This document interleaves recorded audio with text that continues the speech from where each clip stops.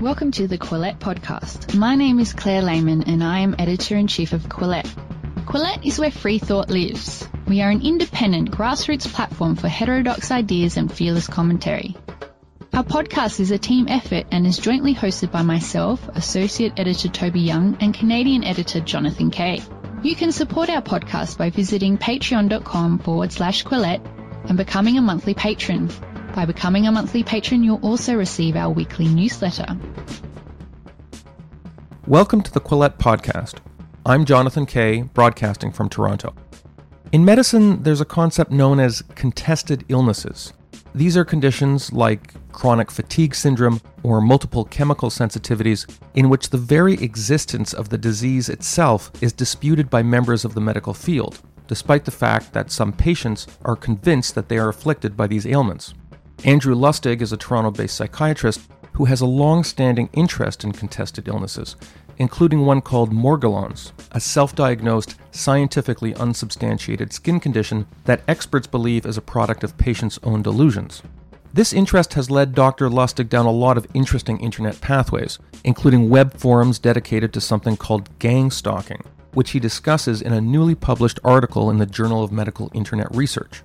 Lustig describes gang stalking as, quote, a novel, persecutory belief system whereby those affected believe they are being followed, stalked, and harassed by a large number of people.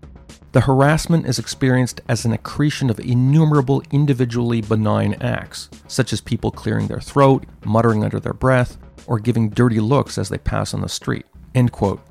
In some cases, I learned, people who believe they are being gang stalked may find it suspicious that, say, a certain number of cars pass by their street on a given morning, or that a certain number of those cars are red.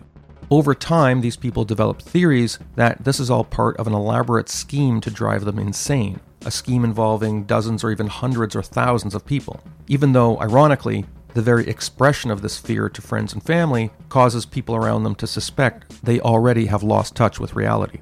In his new paper titled Linguistic Analysis of Online Communication about a Novel Persecutory Belief System, Gang Stalking, Mixed Method Study, Lustig performs a linguistic analysis of the words and phrases used by self-described gang stalking victims as they talk to one another on web forums devoted to their belief system. And this week, I spoke to him about that paper, about gang stalking, and about the fine line he walks as a psychiatrist when he's dealing with people who seem to most of us as plainly delusional. Here are excerpts from our conversation. One of the odd things about these so-called gang stalking believers is that the conspiracy they have in mind doesn't really seem to have any kind of fixed objective. It's not like other kinds of conspiracy theorists where it's imagined that there's some grand scheme to impose some kind of new political order or wage war in another country or suppress civil liberties. Am I right in thinking that the imagined objective of the evildoers is vague or very personal, like forcing the victim to commit suicide or present himself as crazy or something like that? It is unusual in that regard, in that, mostly the people experiencing this belief system, really they're typically perplexed and they can't figure out what the possible purpose of this apparently aimless harassment is. And it's oftentimes after much pondering and thinking and searching that they come to what they see as the inevitable conclusion that the only possible motivation for this could be to make them appear mentally ill and sometimes to push them to kill themselves by suicide because of all this distress that they're experiencing. As I was reading your study, I had to remind myself that human beings are pattern-seeking animals, and part of this is embedded in our evolutionary psychology.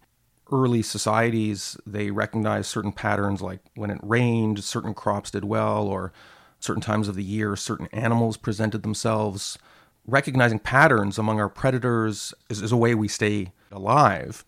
When you look at this gang stalking phenomenon, is it a little bit like the human instinct for seeking out patterns gone haywire? I think that's actually a great way to think about it.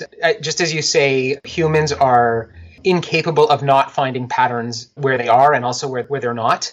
And also, just vigilance is an adaptive trait as well. Being careful and kind of watching your back and alerts to threats and dangers.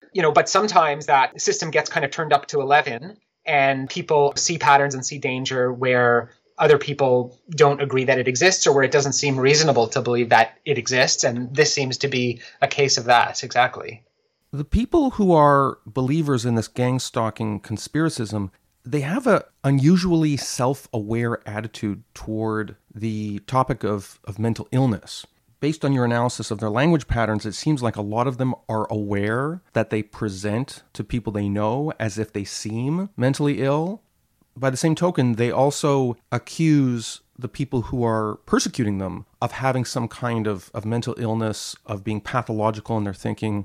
In some cases, I've noticed from your analysis, they actually think that the police, who either don't believe their stories or who are on the side of their persecutors, that the police themselves might have some kind of mental illness or be compromised in some way by people accusing them of things. Could you talk a little bit about this? One of the things that the people affected by this seem to struggle with is to try and work out who's involved and who's not involved. It's a kind of frightening thing to try and sort that out. And it seems as though the harder they look, the more people it seems are involved, and that in fact it appears to have no boundaries.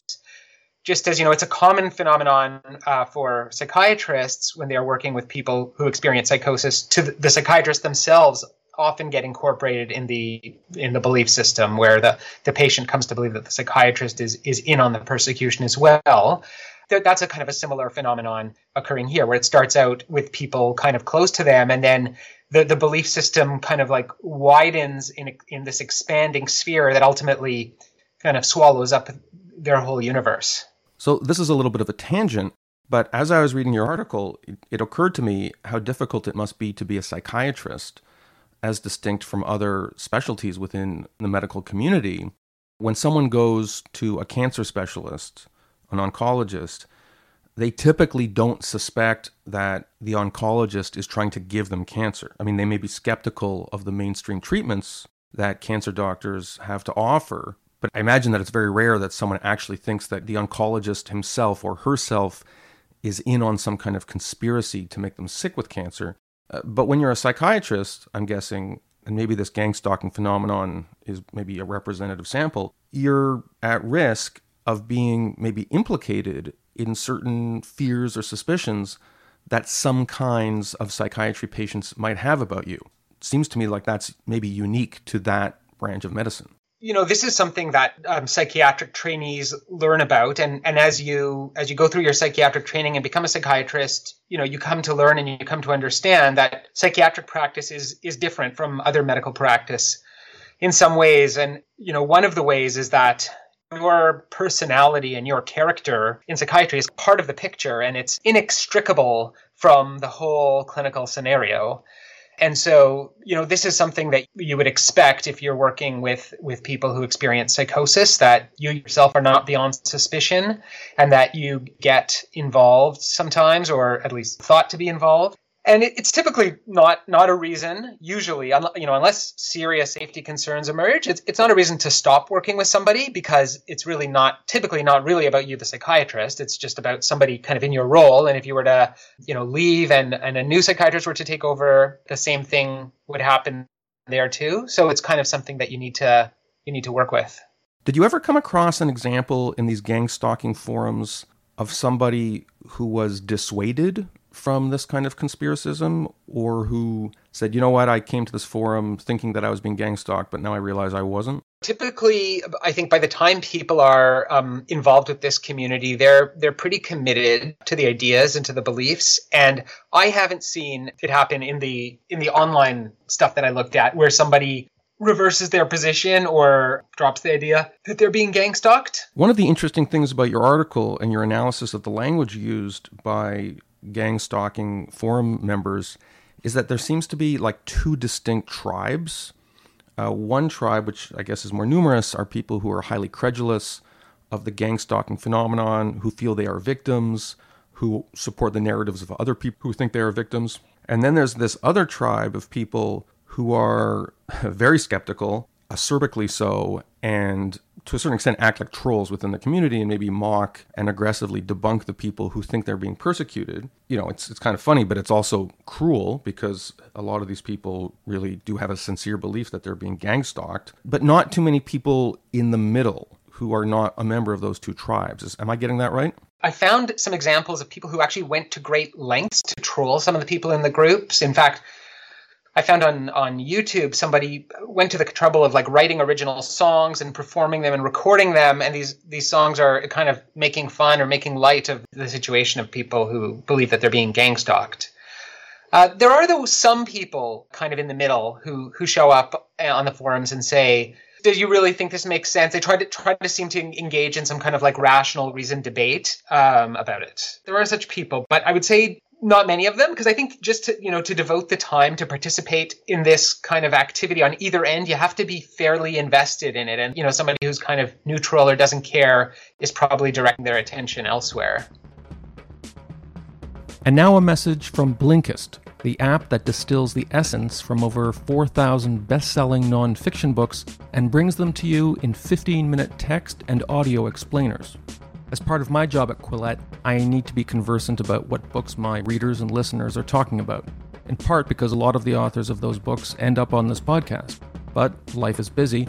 Blinkist lets me dive into a topic quickly and find out how to deploy my reading time best.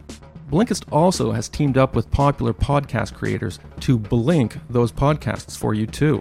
And yes, the company uses the word blink as a verb like that. It's a thing. By blinking a podcast using a feature called Shortcasts, you can get to the heart of an episode quickly, complete with high-quality audio. You can jump right in on the go during your commute, at the gym, around the house, or even download to listen offline. 15 million people are already using Blinkist to broaden their knowledge in 27 nonfiction categories, including self-improvement, personal growth, management, leadership, and mindfulness. And like I've told you before, the length of a typical Blinkist abridgment is just 15 minutes, about the length of time it takes me to walk my dog. Some of my recent favorites include The Mosquito, A Human History of Our Deadliest Predator by Timothy C. Weingard, Becoming by Michelle Obama, and The AI Economy by Roger Bootle. Right now, Blinkist has a special offer just for our audience.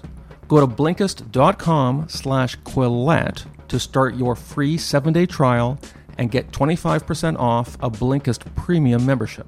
That's Blinkist, Blinkist, Blinkist.com/Quillette to get 25% off and a 7-day free trial. Blinkist.com/Quillette. And now, back to our podcast.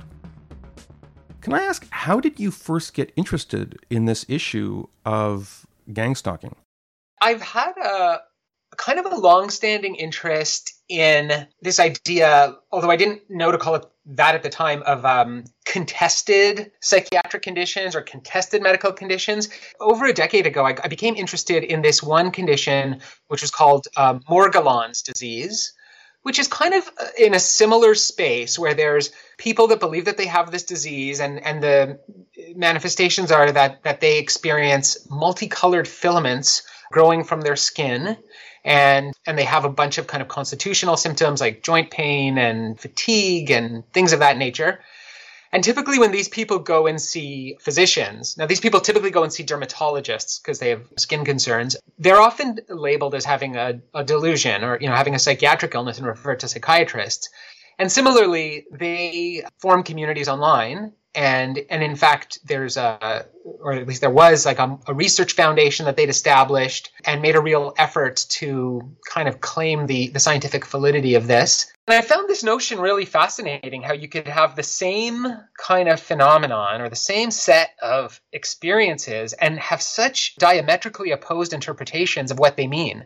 And so since then, I've kind of been on the lookout and kind of collecting illnesses of this sort. And then I heard people talking about this gang stalking actually from patients. And so I began reading about it on the internet and following some of the internet activity and the forum posts. And I thought that this would just be a really great kind of model of a contested psychiatric condition. The interplay of the internet and crowdsourcing information about health, this is not a new subject. It's been around since the World Wide Web was born in the 1990s. And even before that, people in the 70s and 80s, I guess, were on listservs and Usenet, diagnosing each other's illnesses and sharing symptoms. And I think, from what I understand, there has been some good effects of this. People with very real diseases, which are rare, They use the internet to crowdsource their information and find doctors. And I think in some cases there have been real medical breakthroughs that have emerged from the information that these sources provide doctors. Yet in the case of something like gang stalking, I'm worried it has a negative effect because you've got all these people who are reinforcing each other's, I'm going to use the word delusion, maybe we'll talk about the definition of that word later. Is gang stalking, is it caused essentially by the internet? Would this exist without the web? I mean, the way that I kind of think that it works, is that people develop these paranoid concerns before the internet and absent the internet in their real life. But oftentimes they experience what psychiatrists have sometimes called a delusional mood. And what they mean by that is often people will have the sense before they develop outright psychosis, they'll have the sense that things are just not right and things are not as they were. And they'll notice that events appear to have a special kind of significance or a salience that they didn't seem to have before, and things seem to have a meaning. And oftentimes people describe a period of, they sometimes call it perplexity, where they're walking around with this heightened sense of awareness and a sense that something important is going on, but they just can't put their finger on it. And then oftentimes, if that progresses onto a delusion, there's a moment that they call the delusional insight or a delusional break where everything just kind of seems to come together and the puzzle pieces fit all of a sudden, and there's an explanation for what happened.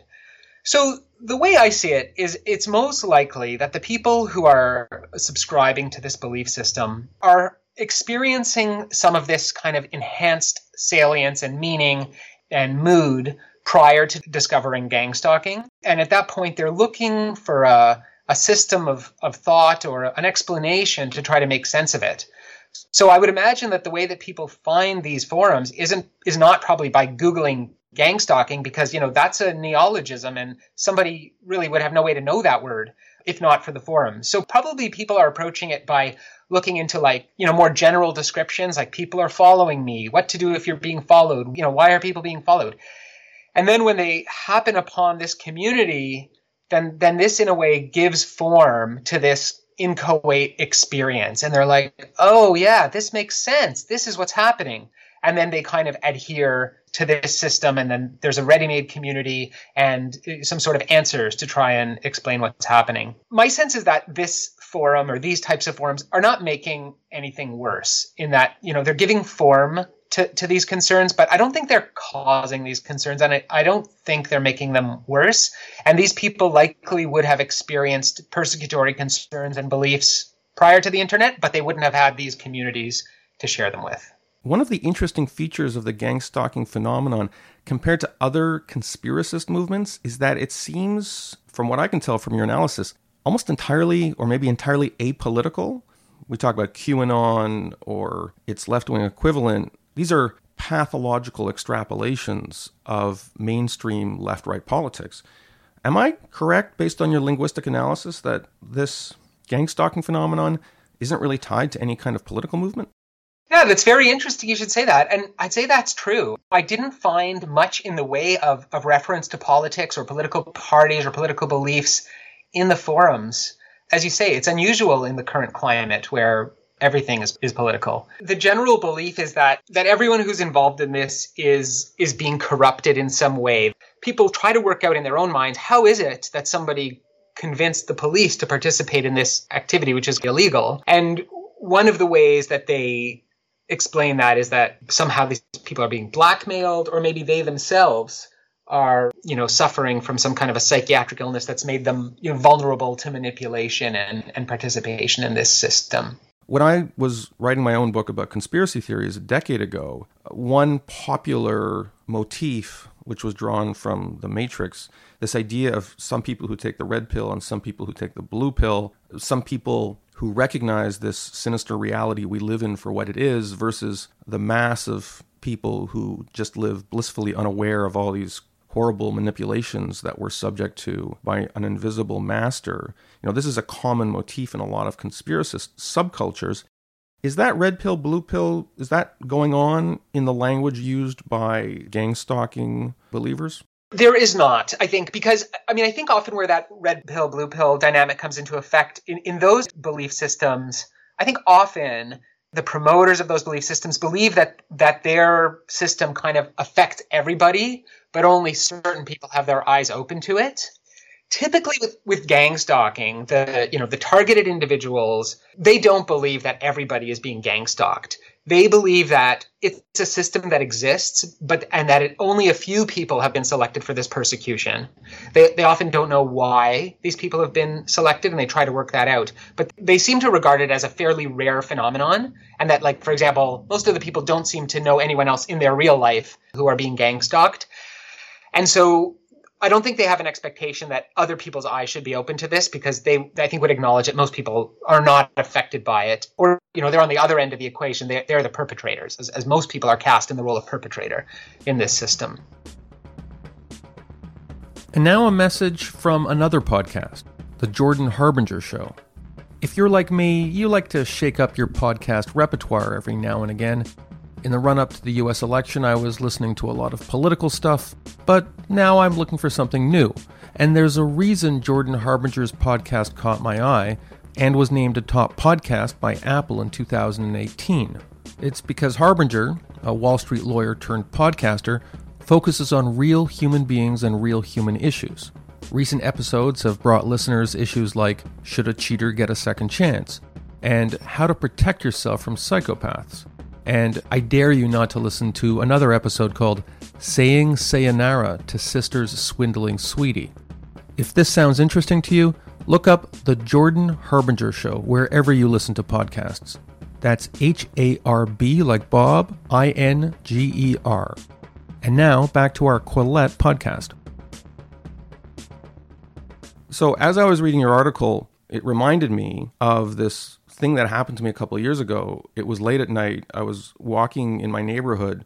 I was walking on a commercial street very close to me. It's called the Danforth here in Toronto. And there weren't a lot of people on the road. Maybe you could look up and down the road and see, half a dozen people. It was probably around midnight. And there was a guy on the other side of the street. We were both walking in the same direction. I remember we were both walking eastbound at around the same spot on the street. Him on his side, me on my side, 4 lanes of road separating us. And he stopped very suddenly and yelled at me, and he said, "Oh, I see what you're doing. I think he said, you're sidewalking me. Stop sidewalking me." There's some term like that, but he used the term as if I would know what the term meant, and he was accusing me of doing it. But, he wasn't aggressive in the sense of, like, he wasn't going to cross the street and confront me, but he was calling me out in a very theatrical manner as if he had identified me as somebody who was part of this group of people harassing him, because I happened to be at around the same east-west coordinate on the street as we were walking in parallel. Is this the kind of thing that happens? And also, I guess, is it unusual that the person would actually call someone out for gang stalking? Elsewhere in your article, I got the sense that a lot of this was passive observation, and then they would come and talk about it on the forum. Or does it ever happen that, in this case, where they actually will confront the people who they think are gang stalking them? One of the interesting things about, like, that exchange that you mentioned is that this kind of thing is universal. And I think everyone has had the experience at some point of walking around or being out and feeling like, is that guy following me, or is that person kind of staring at me, or are those people laughing at me? And so, one of the really interesting things about this is the way that it represents, like, a universal human experience. Usually we don't confront people if we have like a vague and kind of baseless suspicion that they're bothering us. But, it might depend on the personality, like a person who was more aggressive by nature, or maybe had been drinking and was kind of a little bit disinhibited, or whatever, upset for other reasons, might be more likely to respond. And also in the video evidence that I've looked at, there are lots of instances of people confronting others, kind of in the way that you've described, though, not in a violent or like overtly aggressive way, approaching them and saying things like, "Do you know about PSYOPs," which is like, psychological operations, and just as you've described, kind of calling people out. So when I read some of the details of the accounts of gang stalking believers in your article, and you're very careful to anonymize everything. I realized that this whole thing passed ethics board approval at your university. So you're very careful not to out anyone as being a gang stalking believer. But some of the details you report, in my lay capacity as an observer, I noticed they're the sort of things that I would associate with severe mental illness, such as schizophrenia. So, for instance, you have some quotes, people talking about direct energy weapons and remote neural monitoring is being directed at me, chemical poisonings. One person who talks about V2K technology, which is, I think, voice-to-skull technology, the idea of messages being beamed directly to your brain as part of the gang stalking conspiracy. And this is the kind of thing that you often associate with people who have certain variations of schizophrenia.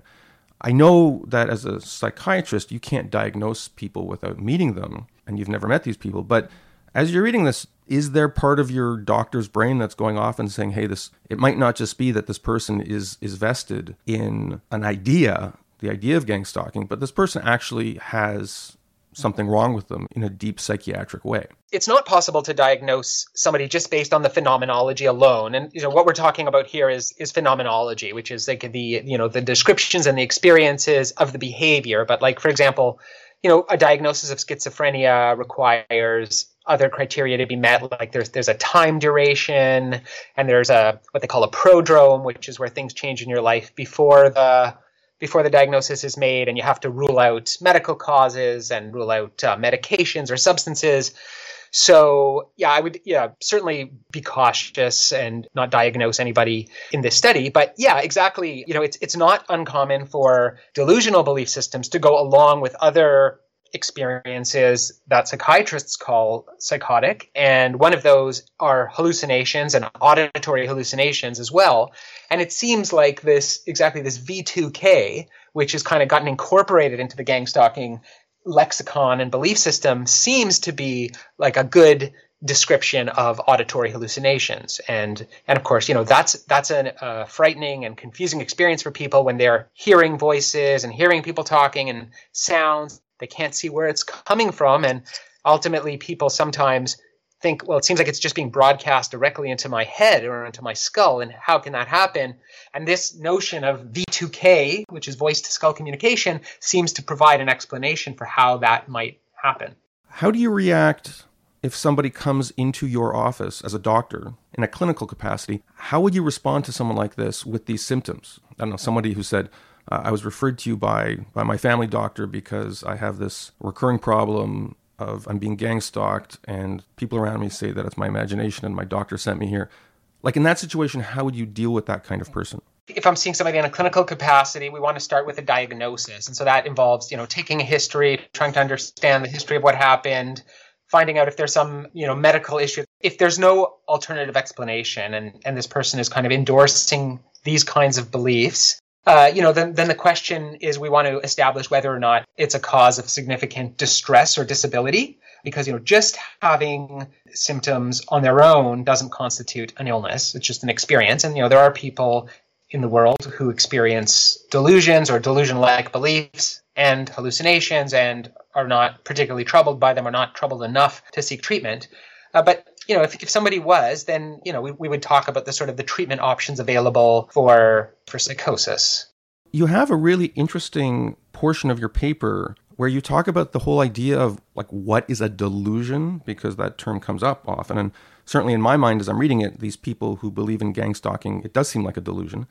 But you note that in the literature, the idea of a delusion is kind of ambiguous. You say delusions are defined as fixed beliefs that are not amenable to change in light of conflicting evidence. But then you also note that there are all kinds of superstitious beliefs that resemble delusions that are just widely held as part of our society.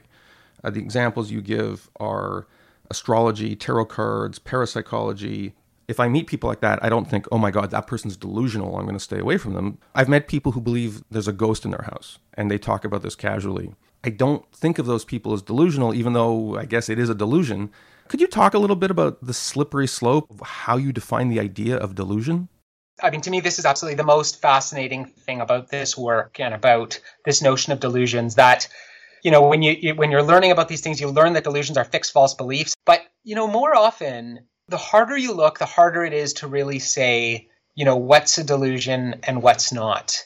And exactly as you say, and as I say in the paper, there are all these beliefs that people have that are not necessarily well-founded on evidence that you can point to, or not disprovable. And some of them are the kinds of things where they're neither provable or disprovable. And the harder you look, the more of these kinds of things you find. It's interesting, to what degree really the notion of delusion is socially constructed, and more or less, if your psychiatrist says that you have a delusion, then you have a delusion, but that it's really not possible to kind of nail down exactly or certainly what that even is. This episode of the Quillette Podcast is brought to you by Magic Spoon cereal. A serving of Magic Spoon comes with 0 grams of sugar, 13 to 14 grams of protein, and only 4 net carb grams. It's only 140 calories per serving, or about 15 minutes on the Peloton. It's keto-friendly, gluten-free, grain-free, soy-free, low-carb, and GMO-free, and it's now available in Canada. In the past, I've told you about how much I enjoy cocoa, fruity, frosted, and blueberry flavors. Since then, Magic Spoon has added cinnamon and peanut butter flavors. And now there's 2 new ones, cookies and cream and maple waffle. And as someone who likes to experiment in the kitchen, I can attest that these flavors often mix well. So for instance, you could combine maple waffle with one of your favorite fruit flavors to simulate a fancy breakfast platter at IHOP. Go to magicspoon.com/Quillette, that's with 2 L's and 2 T's, to grab the new limited edition cookies and cream maple waffle or a custom bundle of cereal to try today. And be sure to use our promo code Quillette at checkout to save $5. This offer is now good anywhere in the US or Canada, but only when you use our code at checkout. And Magic Spoon is so confident in their product, it's backed with a 100% happiness guarantee. So if you don't like it for any reason, they'll refund your money. Remember, get your next delicious bowl of guilt-free cereal at magicspoon.com/Quillette and use the code Quillette to save $5. Thank you to Magic Spoon for sponsoring this episode of the Quillette Podcast. Your paper came out a few weeks ago. I'm wondering if there are people who have mentioned it in any of these web forums that you've monitored, and if maybe you have become seen as a mouthpiece for the persecutors or whatnot, because I'm guessing that may have been one of your worries when you wrote the paper. I've checked, and no, it hasn't. And there is some other published work on this phenomenon as well, and I've not ever seen any work in the scientific literature alluded to or cited on these forums. For whatever reason. I did, though, take pains to be respectful of the people who contribute to the forums and not to make a diagnosis or really take a stance with respect to the credibility of the claims, but more just looking at like the way that the belief system is constructed. So my hope would be that, even if this paper does surface in those forums, that it would be seen as being like a fair and kind of nonpartisan description of their experiences. Andrew Lustig is an assistant professor in the Department of Psychiatry, Faculty of Medicine at the University of Toronto. Along with co-authors Gavin Brooks and Daniel Hunt, he's the author of Linguistic Analysis of Online Communication about a Novel Persecutory Belief System, Gang Stalking, Mixed Methods Study, published in the Journal of Medical Internet Research. Dr. Lustig, thanks so much for being on the Quillette Podcast. Thank you for having me. If you would like to support Quillette, please consider becoming a patron. Head to our Patreon page. That's patreon.com/Quillette. If you haven't already, follow us on social media. We're on Twitter, Facebook, and Instagram. Do you like what you're hearing? Perhaps you would like to read more about the issues in today's discussion. Head to Quillette.com where you will find more content.